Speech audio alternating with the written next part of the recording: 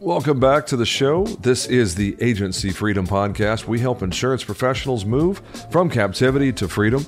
I'm your host, James Jenkins. My guest for this episode is Joshua Goodman.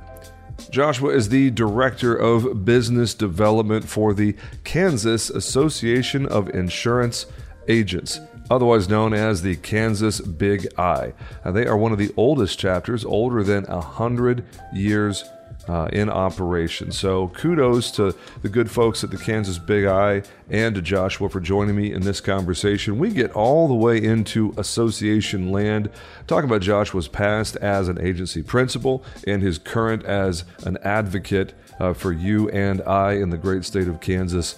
Really enjoy the conversation and just getting to know Joshua better.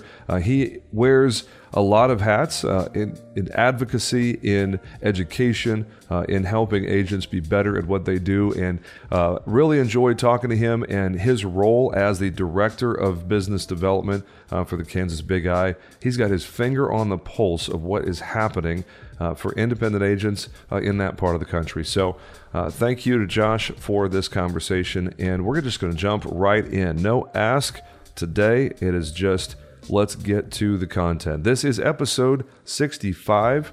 Our podcast is officially eligible for Medicare, so we're going to start getting some spam calls, I bet. That is it for now. Let's hit the bumper and get into the content with Joshua Goodman. This is the Agency Freedom Podcast. Let's go. There are two kinds of people in the insurance industry: those who are captive and those who are free. This is the Agency Freedom Podcast. Captivity can go far beyond the companies you represent. It starts between your ears, and its impact is felt in every corner of your business. We're all about helping agency principals and sales professionals reach your maximum potential and flex your freedom. If your goals are big enough, you're going to have to get uncomfortable to be able to reach them. Our team at Riskwell is living this out every single day. This show is where I share our successes, our failures, and everything I learn along the way. We deliver relevant, tactical, and actionable content from industry peers, innovative partners, and a variety of leaders from other business verticals. We're not holding anything back. There's no upsell, no guru pitch, and no fluff. It's time to unshackle yourself from captivity and make your freedom jump with the Agency Freedom Podcast. Let's go. All right, back for another episode of Agency Freedom Podcast. My guest for this go at it is Mr. Josh Goodman. Are you still in the Kansas City area, man? I am. All right, fantastic. Well, Josh, thank you for joining us on Agency Freedom Podcast and giving us some of your valuable time and sharing your perspective on your freedom jump, your time as a captive agent, and then, deciding it was time to make your exit, and then what happened after that. It's been a little bit of time since we've had just a good old-fashioned, freedom jumper story, a biography episode. So I'm glad to get back to basics and just have a freedom jumper on, no carriers, CEOs, or vendor partners or whatever. Just two agents talking shop, man. Welcome to AFP. I appreciate the invite, James. Now, this is going to be good because you are currently working on the association side of things, right? That is correct. I'm with the Big I of Kansas, also known as the Kansas Association of Insurance Agents. Very cool, man. No, I imagine there is a very interesting story of how we get to that point. Why don't you give us your background, kind of the quick version of how you got to this chapter of your career, and then we'll dig into the rest of that. Sounds great, yeah. I've been in the industry since 2006, and coming out of college, I have a dad who's a State Farm agent. So as of now, he's a State Farm agent in Kansas City of 40 plus years. Uncles who are State Farm agents. One's retired, one's still active in Arizona. So coming out of college, I applied State Farm naturally being a company that I applied to and got hired on catastrophe claims. So coming straight out of college, working for State Farm on catastrophe claims, they send you down to Florida for training on the HO3 policy. That was a 6-week training on just the HO3 homeowners policy. So I got an in-depth look at the HO3 policy. From that 6-week training, straight into the field, following up on tornadoes, hurricanes. I started in 2006, so that was right after Katrina. So I missed that hurricane, but I did work tornadoes. I worked Hurricane Ike and different catastrophes. And that helped me to understand the importance firsthand of insurance and really how it can be useful if written correctly to help rebuild people's lives. And so those two things, understanding the importance of insurance, but also applying coverage in a claim scenario. So that was really my foundation in insurance. I worked catastrophe claims for about 3 years. I was on the road in 2008 for about 300 days. And so, as you can imagine, that it takes its toll.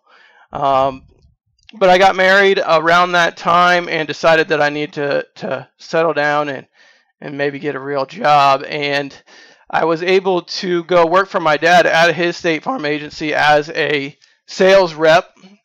Granted, I'm 24 years old, and just out there beating the streets, trying to make relationships and sell. And I enjoyed that process. But a year into it, I was a little frustrated with the captive side in trying to sell small business insurance. I was getting beaten both on coverage and rates and different things like that from other independent agents in the Kansas City area. So after about a year, I decided that it was probably best that I go the independent route. Now, I did check out going into agency with State Farm, but there's several factors that just drew me away from it, one being the actual agency contract.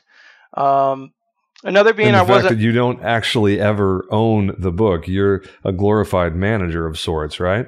That's correct. Yep. And I had that entrepreneurial spirit. I wanted to work for myself and be my owner. And State Farm agents are able to do that to a certain degree, like you said, James. Yeah. But also, I always find it amusing when people refer to themselves as agency owner. It's like the owner is really in air quotes, if we're being honest, because you don't really own anything. You're a manager. If you can't sell it, it's not your book. Those policies belong to the company. They don't belong to the agent. Very, very different than a lot of other places. Yeah, when it comes time to retire, you're not selling that book of business you generated. And that was really another thing, is I was not able to, when the time came, if I stayed with State Farm, I was not able to take over my father's book of business. I may have had the chance to take over some relationships and some key policies, but there was no second generation, if you will, like there is in the independent insurance agency channel. So that all being said, I made the decision to try to become a producer on the independent agency side. And the way I went about that is I cold called pretty much all the independent agency owners in the Kansas City area that would take my call. And I got meetings and I pitched them my business plan on how I would be a producer. But my caveat in that negotiation process is I wanted ownership of my book of business straight out of the gate. And you can imagine what those agency owners thought. What, you have a 25-year-old kid calling you out of the blue saying you want ownership. And so those conversations never really materialized. They took my calls, they took my meetings, but no deals were made. And so I struck out. But I knew I still wanted to own, and I knew I still wanted to be an independent agent. So I wrote my business plan, and I started calling every marketing rep in town that I could find their contacts. Nice. And I got meetings with some of them, and I pitched them. And again, you can imagine what those conversations. I didn't have a book of business per se. I had about a year of producing, but I was able to find some success with Travelers Small Business. They met with me and they gave me a direct contract based on my business plan and our conversations. So I was about to say, you're going to find somebody who's going to nibble on your hustle and your business plan. Somebody's going to take a swing at you when you come that prepared. So props to you for being that intelligent with your foresight, man. Way to go.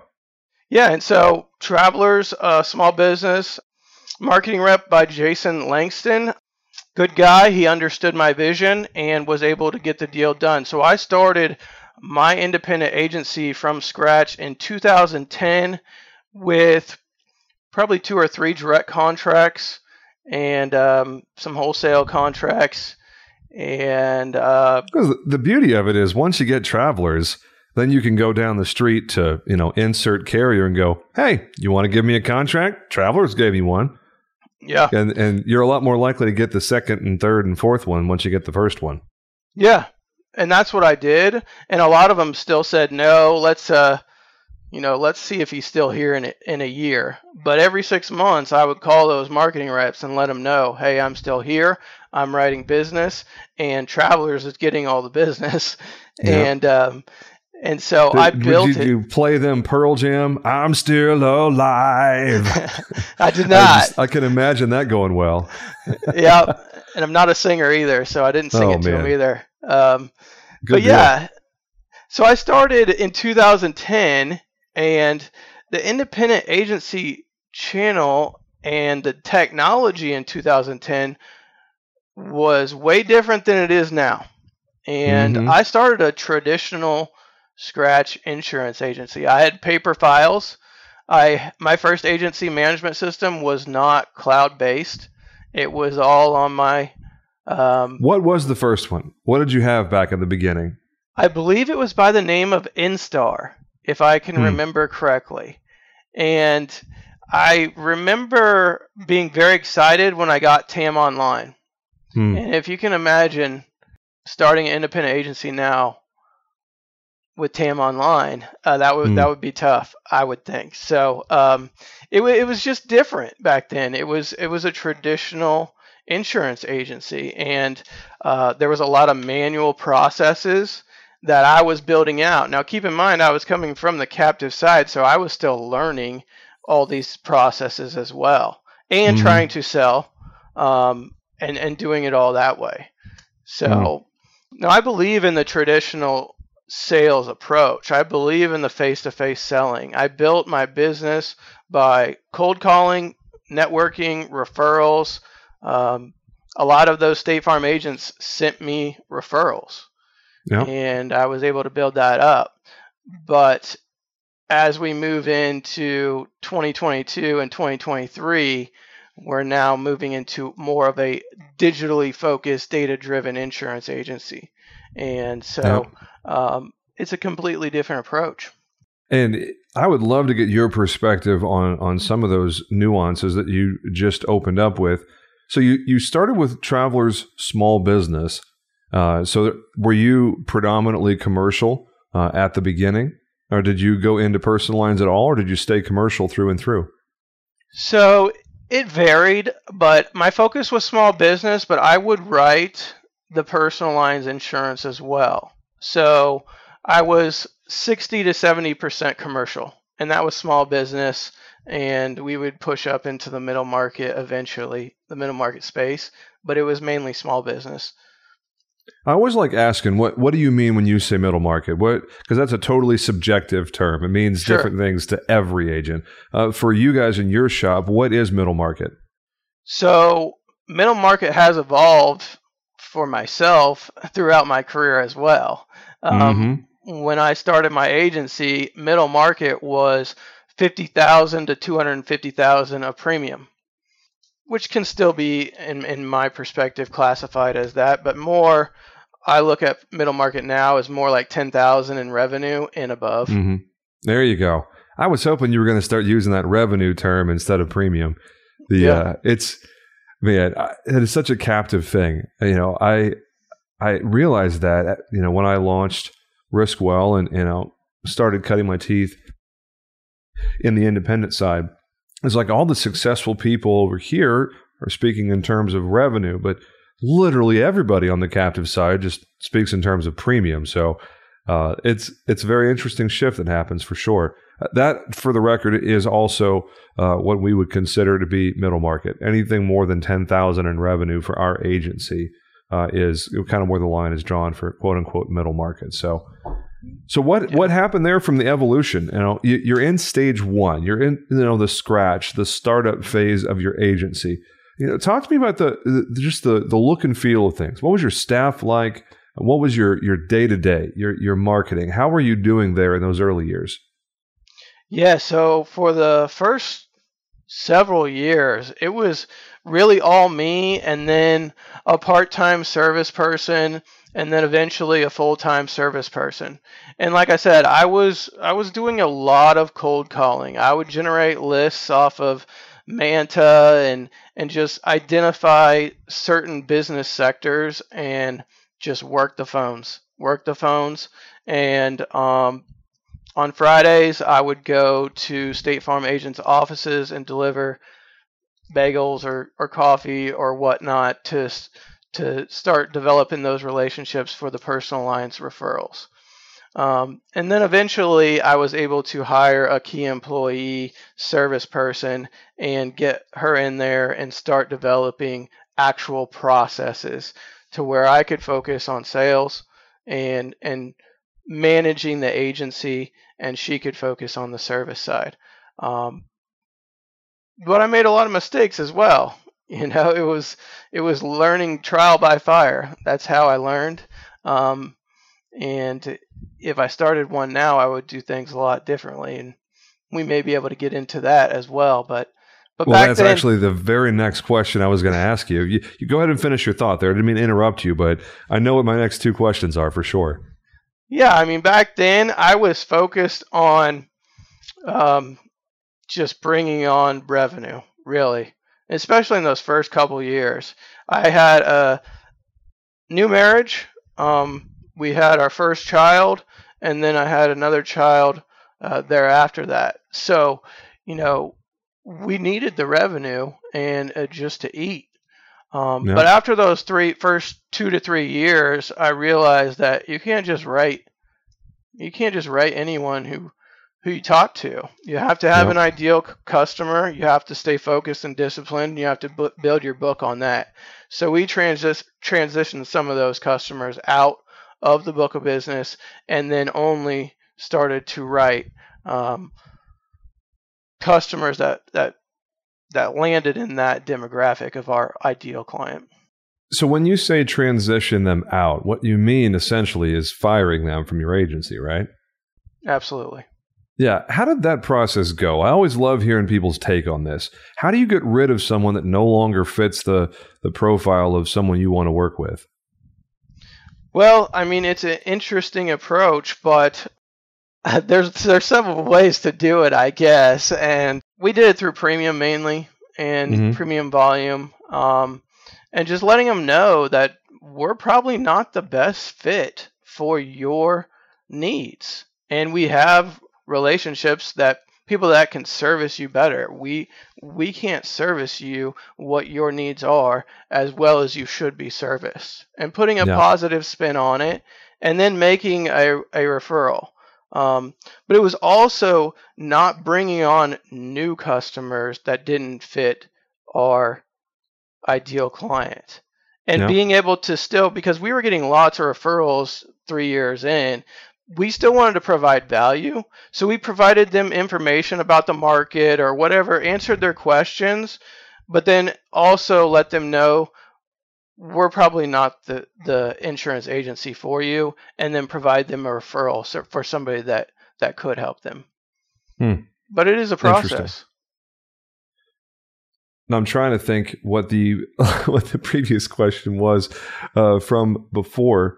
That's right, the captives. So how did the process go with getting in with the captive agents? Because I know what our process is, and as a former 6-year farmers agent, I love getting farmers agents in that recognize how useful a quality IA partner can be for everybody. It's good for the captive agent, or as we call it when we're talking to them directly, exclusive agent, because they don't like being called captive.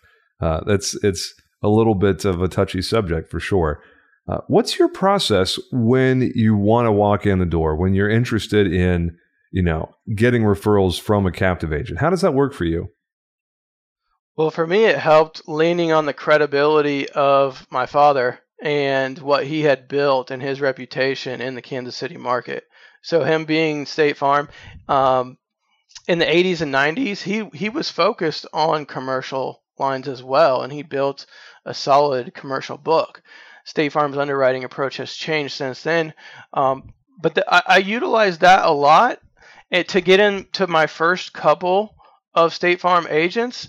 But from there, it's just like any other center of influence. If you do a good job for that referral, then word spreads. And then I was able to just go into other ones and let them know who I am, what I'm looking for. I had a hit list of past success of types of business that I have been able to help other State Farm agents leave that behind with bagels or coffee and just answer their questions. But really what they wanted was, when they sent that referral over, they wanted to know that their referral was going to be taken care of. And even if it didn't fit my agency, my ideal client, that's why I still provide them as much information as I could about the marketplace, about their risk, answered all their questions, and then provided them a referral to someone that could help them. That was enough. And so I was still able to take in those referrals and sort through the ones that fit what I was trying to do, but help everyone. And word spread that way. And probably at one time I had 40, 50 State Farm agents referring me business. How do you avoid, and I guess, there's a touchy way of doing it for sure, because you don't want to be insulting for sure. But how do you communicate to the captive agent, hey, don't give me the crap off the bottom of your desk. I'm really not interested in, digging in the dirt with the stuff that can't qualify with State Farm because it has 3 at-fault accidents on the auto, and they've got an open GL claim. How do you go about communicating, hey, I'm not your trash can. Don't put your garbage in me? That's a great question.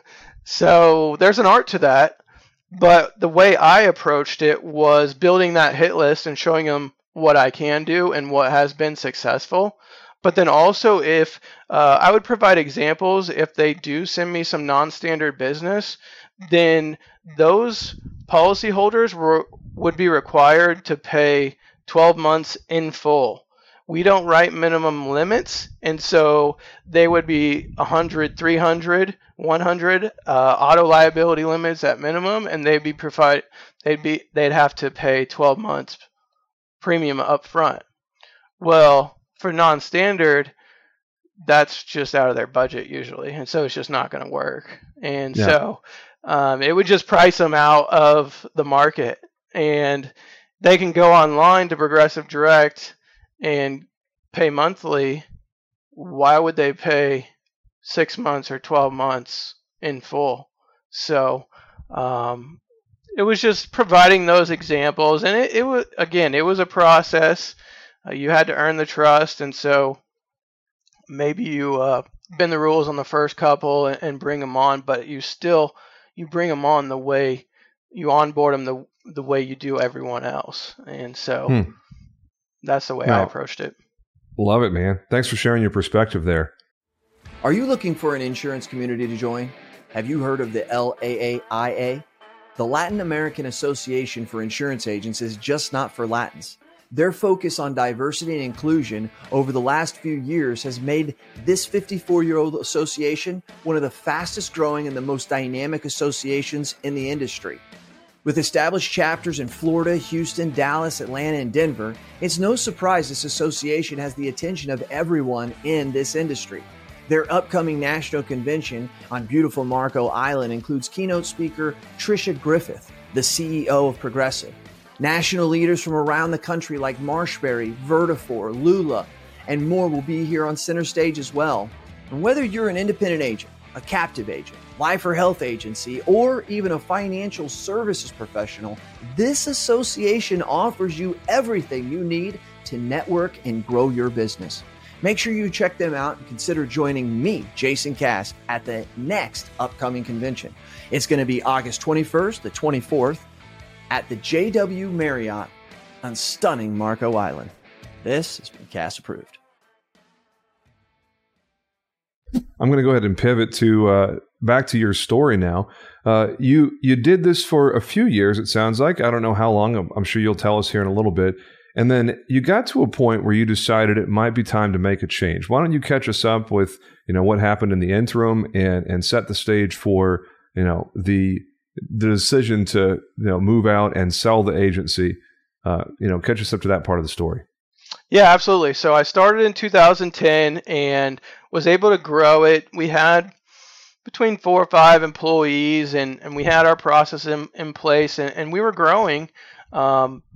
But I was getting to the point where I was a little burnt out as an agency owner. I had been working nights, weekends, raising a young family, and I knew it was time to make a change. And what that change was, I personally was looking for someone to come in and be a business partner, add capital to the agency. I really had 2 options. I could pare it down and make it profitable because this was 2017, 2018. I had been just growth mindset, growth, recurring revenue growth, and trying to hit all my carriers and productions and everything like that, as we all know as agency owners. But so I had to make a decision. It was pare it down, make it profitable, make it more lean, and grow slowly, or it was my ambition took over and let's bring a partner in, let's bring some capital in, and let's double and triple the size of this business. So I started having conversations with people around town, other agency owners, different things like that, and there were some different deals on the table, but there was one in particular of a reputable agency owner in town that is 3rd generation. And they had approached me the year before, and I was still in growth mode and still going. But this was 2018 that we began talking. I met with the agency leadership team. They had a great culture. Incredible people over there, been around, great reputation. And so at that point, they made an offer, and I decided it was the best for me and my family to make that change. Love it. What was the factors in you selecting, hey, you know what? I like how this sounds, because obviously money is important. The multiple, gross multiple, net, after you, if there's any sort of, outstanding debt that is being assumed, if there's carrier loans or subsidies or anything like that, obviously the money is important, of course. But beyond that, because there's a lot of people out there, myself included, that are in acquisition mode, that are actively looking to make those, partnership overtures where you take someone like you, Josh, who's, burnt out, tired of being an agency principal, would much rather just have a more manageable, work-life balance and be a producer in a much larger enterprise. There's a lot of folks out there that are looking to have those kind of conversations on the acquisition side. So your perspective is really important of what was it about those conversations? You had a lot of them, it sounds like. What made this one stand out in a positive way? Yeah, I believe it was 2 things. It was the culture of the agency and the reputation within the industry. But it was also the chance to refocus on sales and building my book of business 100% of the time. And so they had the processes, the service team, the carriers, and all that in place to where I could just refocus. As an agency owner, I felt like I was dealing with HR, I was dealing with accounting, I was dealing with carriers. There's a lot of responsibilities that come with being an agency owner, and prospecting and sales was not always the priority, or I had to get these other things done before then I could go out and prioritize business development and sales. And so it was the culture and having a chance to build my book of business again and refocus on the sales side of it. So it was the infrastructure of the buyer. It was the nuts and bolts that was able to free you up to live your professional life on your terms, it sounds like. That's correct. Awesome. Well, good deal there. I know you mentioned you are now on the association side of things. So agency life ran its course. How did you make the decision, it's time to step out of retail and move on to the next chapter, one, and then, 1B, the immediate follow-up question, why the Big I of Kansas? What is it about the organization that attracted you? So you chose, hey, you know what? I think it's time to, switch over here, and this is where I want to spend my time professionally. Yeah, that's a great question, James. So when I started in 2010, I became a member of the Big I of Kansas to gain resources and benefits to help me grow my agency. And then I got more involved through volunteering on committees and eventually served on the board of directors. So I had a pretty good understanding of what the association was. I worked closely with the association and I understood the value of the association. I was the chair of the Young Agents Committee. I was able to gain access to markets through the association when I was building my agency.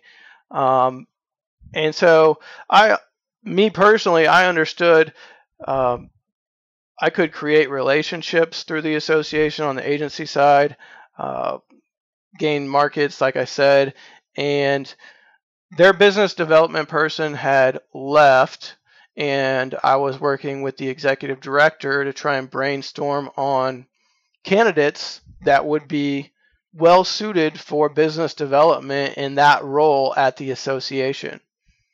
And so the more and more that we talked, the job description really highlighted the skill set that I had with my background being on claims, starting an agency from scratch, going through the sale of the agency, and I felt like I had a lot to contribute in that role to help move our industry forward. And I felt like I could just have a greater impact overall with our industry as we move into this. I feel like we're in the transition from the traditional insurance agency to now the more digitally data-driven focused insurance agency.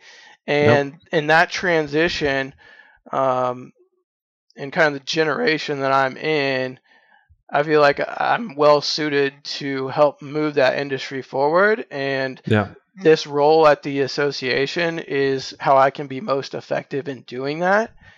And so it really, it made sense with the people that I had worked with on a volunteer basis to again make that change.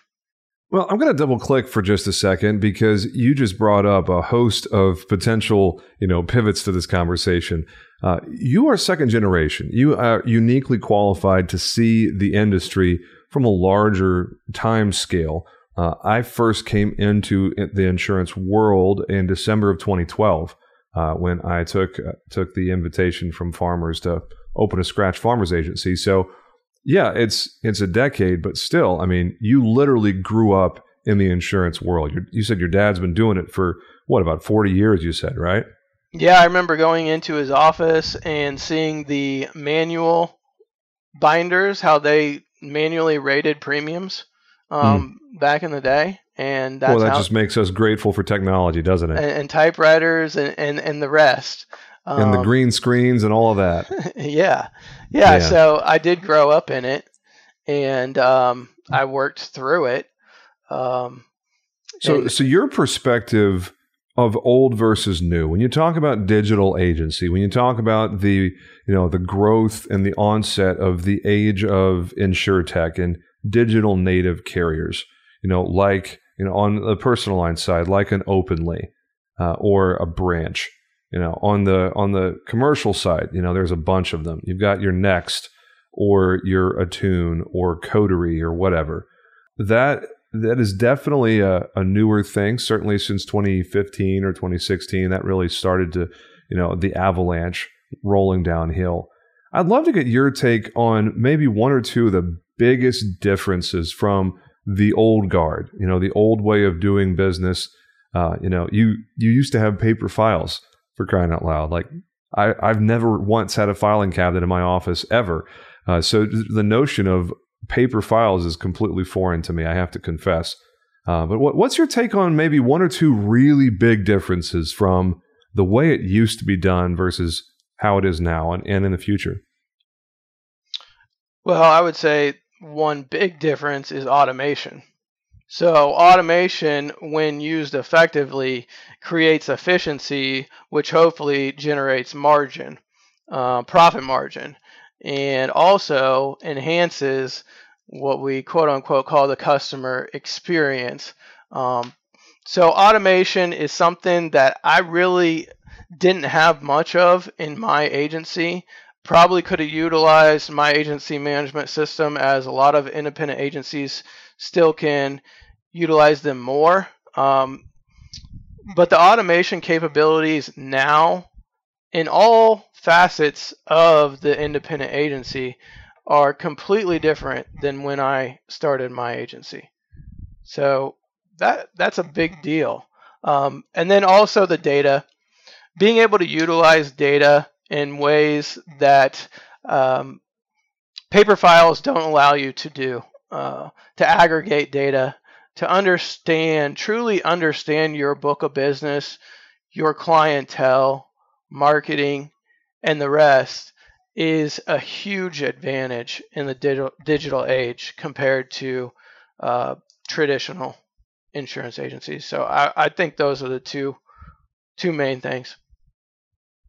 No, I think you're spot on with that, my man. Not even going into the way that sales and marketing and networking happens, the onset of these different categories of risk that simply didn't exist 20 years ago in the way they do now. That's another conversation for another day, I'm sure. Just as a side note, I'm really curious to see how these two episodes play into each other, because in a couple of weeks, we're going to have Merritt Peters on the show. I'm recording with her. She's the president executive director of the Big I of Texas, otherwise known as IIAT, T for Texas. So her perspective, kind of in a compare and contrast way with yours, really interesting to see how that goes. With Kansas, obviously one of the smaller state associations, by comparison, you guys have a different perspective. The caliber, not caliber, the profile, the type of agent that's in Kansas, the sort of lines of business, the sort of challenges that you guys have in Kansas, it's probably very, very different than Texas. So I'd be curious to see, listening to this episode and then fast forward a couple of weeks and listen to Merritt's episode. You guys may have very different ways of looking at things. Yeah, it is different demographics, and obviously Texas is a much larger state. We have around 325 members now. But we also do unique things at the association at the state of Kansas. We have a market access program for our members, and different things like that. But the association, the Big I, the value really is in the expertise of the staff. The association and the Big I has been around KI has been around for 100 years. The National Association has been around for 125 years. We have a lot of benefits and solutions for independent agents. But if we don't know how to understand our members and identify the solutions and benefits to help our members, then it doesn't really help. It's just like being an agent. If you're not able to understand your commercial client and their business and how they operate, how they generate profit, then you're probably not able to analyze their risk and help them place the most competitive insurance policy. So it is similar in that. I didn't really understand the value of an association until I got the opportunity to travel to Washington, D.C. back in 2017 and then 2018 with a different association. This was back when I was a farmer's agent. We were part of NAIFA, which includes a lot of life and disability and financial services people, not terribly focused on P&C, but got to go to D.C. twice, got to meet with senators and congressmen and see grassroots advocacy in action.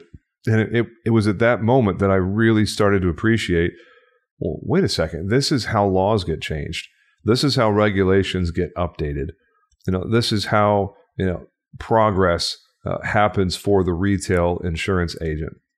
So for me, it's a lot more than just market access. It's a lot more than just, asking a really smart person an underwriting question or, how do I overcome this challenge for this insured, or, who should I be talking to at carrier such and such? It's, even bigger than that of, hey, you know what? The way that XYZ happens in our state, for Texas, a really, really big concern is the roofing contractors being completely deregulated.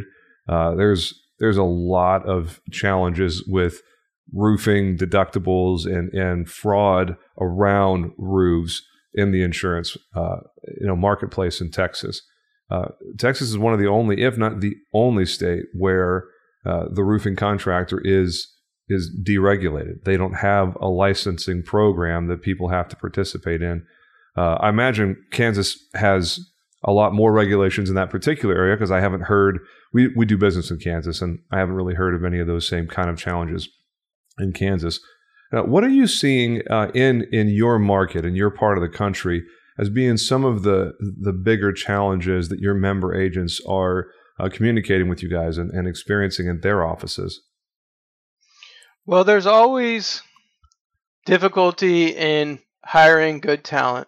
We hear that a lot, and that's something that we try and help our members. But specifically on the legislative side, we're looking into different things on the state level. We have a surplus lines tax of 6%, and we want to understand, as the market has been hardening a little bit, we want to understand why is that 6%? And where is that money going, and how does that benefit the consumer? And we want to understand that. Motor vehicle reports, those costs have been increasing in our state. So again, we want to understand why are the costs to motor vehicle reports increasing? This is a cost directly on our members and also on our carrier partners. So things like that people don't really think about. Even sometimes our members don't think about. We're advocating for the entire independent agency channel as well. So even if you're not a member, we're still advocating at the state level and the national level for the independent agency channel. Yeah. So indirectly, what you just said is people are enjoying the benefits of the Big I, whether they're a member or not. So if you're like me and you don't like the idea of someone else carrying your water for you, you should probably join an association pronto.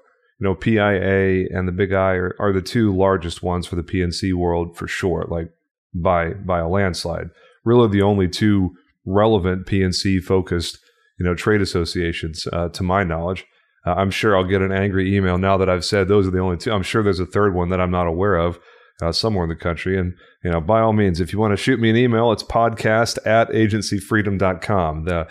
I'll be happy to dialogue with whoever I just offended. But make sure that you out there, Freedom Jumper, make sure that you are, buying your ticket for the boat, so to speak, because you get to ride in the boat whether you're a member or not. So if you're like me and you feel a moral obligation to, contribute to the work that's being done on your behalf, make sure you're joining your local association. Do like I did. Join both of them. Big I and PIA. They both do good work in some different ways, and then there's some interaction in the various state legislatures and certainly in Washington D.C. where the Big I and PIA play on the same team most of the time, for sure. But hey, Josh, as we look forward to land this plane, we've had some really good content in this episode, and thank you again for joining us. Is there anything we haven't talked about that you want to hit before we go? Well, I feel like we could talk all day.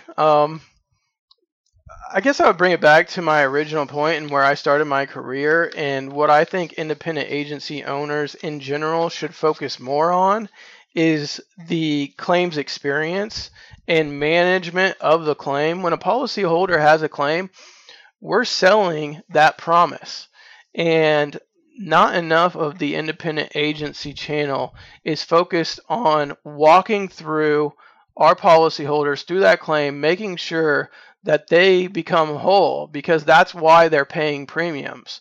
They want us to be there when they have a claim. And not every independent agent even understands the claims process.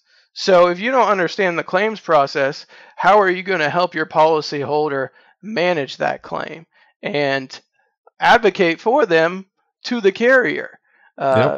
So that is something that is a topic that could really be discussed and dive into. But really, 30,000 feet is, if you want to increase your retention, if you want another sales tool, look at your claims that you have within your agency and pay attention to those. Call your policyholder. See if they have questions. I got many lifetime clients. Obviously, I sold my book from claims and walking through my policyholders through those claims and making sure they were made whole, and they trust you, and you build trust through that.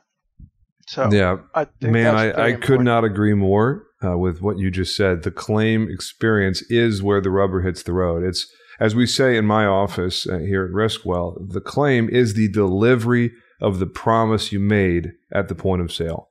It's when you get to remind that insured of why they picked your office. Too many times, and this is, we're guilty of this from time to time as well, but too many times the retail agent, gets the claim notification, they, submit it to the carrier or get on the phone with the insured and take the first notice of loss report, and they send it off and they're on to the next thing, and they never follow up with the insured to see how communication went inside the claim. Did it go the way you wanted it to? Is there anything that we could help you with to get a better outcome? They're just on to the next thing. I think that's a huge miss. It's missing a really good opportunity to deliver value and to build trust and rapport with the insured. Absolutely. I 100% agree with what you just said. Is there anything else you want to add before we wrap this thing up and go home?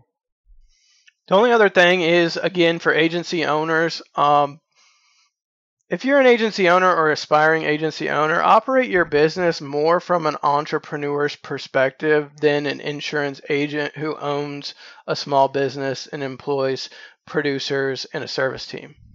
Structure your agency like other small businesses in other industries.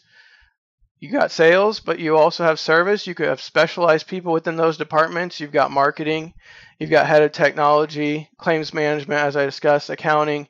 But I see a lot of more traditional insurance agencies. You have sales and service, and that's what you have. And if you don't know where to start, reach out to myself, reach out to your local state association. There's resources there to help you. But the people that the agency owners that are going to win in the short term and long term are going to be digitally data driven and entrepreneurial and running their business as an entrepreneur, in my opinion. Yeah, absolutely. Again, 100% agree for sure. We've covered that ground a lot on this podcast. So anybody listening to that episode who's heard my other content is sitting there going, I'm pretty sure there's an echo in here because Josh just said what James has been saying. So maybe I should start acting like an entrepreneur. No, that is probably a great way to end this episode with those two really solid pieces of advice, Josh. And thank you again for being here with us on AFP. Folks, he is Josh Goodman. He is the, Business Development Manager? Is that your title?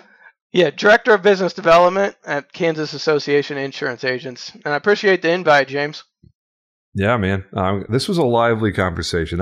You hit on a lot of topics that people are asking about, comments on these groups on Facebook and whatnot, certainly conversations offline that I have with our peers in the industry. So this was great. I think this one's going to be very well received. So thanks again for your time. And folks, I'm going to go ahead and wrap the episode right there. We will get it next time. Thanks again for being here and sharing your valuable time with us. Make it a great day, boys and girls. We will talk to you again real soon. Y'all take care.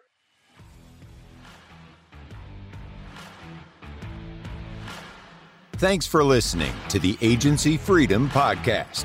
Please subscribe to AFP on your favorite platform to get automatic updates with every new episode and help other people find us.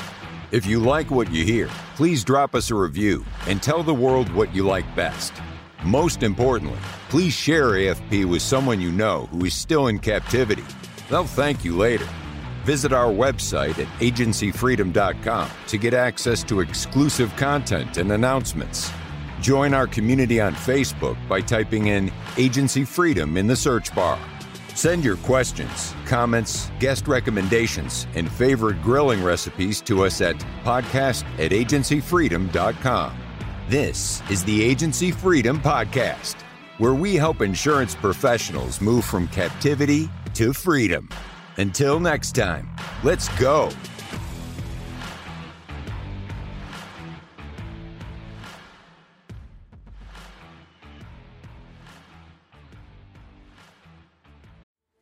Hey, agents, listen to this. What are we terrible at? Think of it.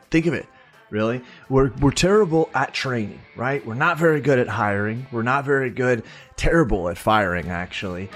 Terrible at creating process and some workflows. Terrible at technology and implementing that technology and even knowing what type of technology we want. And the list goes on and on. Now, listen, I'm an agency owner, and you know how it is. To fix a problem, the first thing you got to do is you got to admit you have a problem. Here's what you do.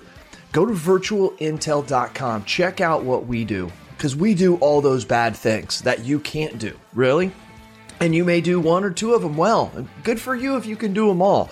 Just want you to know you're in the minority. But if you can't do any of them good, or you don't even want to do them anymore because it just takes too much mental power, then good for you for realizing that, and give us a call. I'm telling you, at Virtual Intelligence, that's what we do. And where we specialize in high quality VEs, not virtual assistants. Look it up. Go to ChatGPT, put in what's the difference between a virtual assistant and a virtual employee. Enough said. I don't have enough time to go on and on about all the differences on this 60-second commercial. But you've got time to search it and look at it. That's what we do. We deliver high quality VEs. We mix the technology with it. We train them on the technology, give them and the technology to you, and you're off to the races. I'm not joking with you. You can call my agency at any time, ask for Lordland, and we do ask her, say, how fast are you able to do quotes? I've actually got a couple videos of it. That's right. We can do 5 to 10 carriers in one quote in 3 to 7 minutes. So you give me an auto quote, I can do 5 to 10 carriers in 3 to 7 minutes. How are we doing it? We're doing it through the technology of virtual intelligence. Give us a call. Check us out. You can ask for me personally. I'll do the demo for you. Who are they? CAS certified.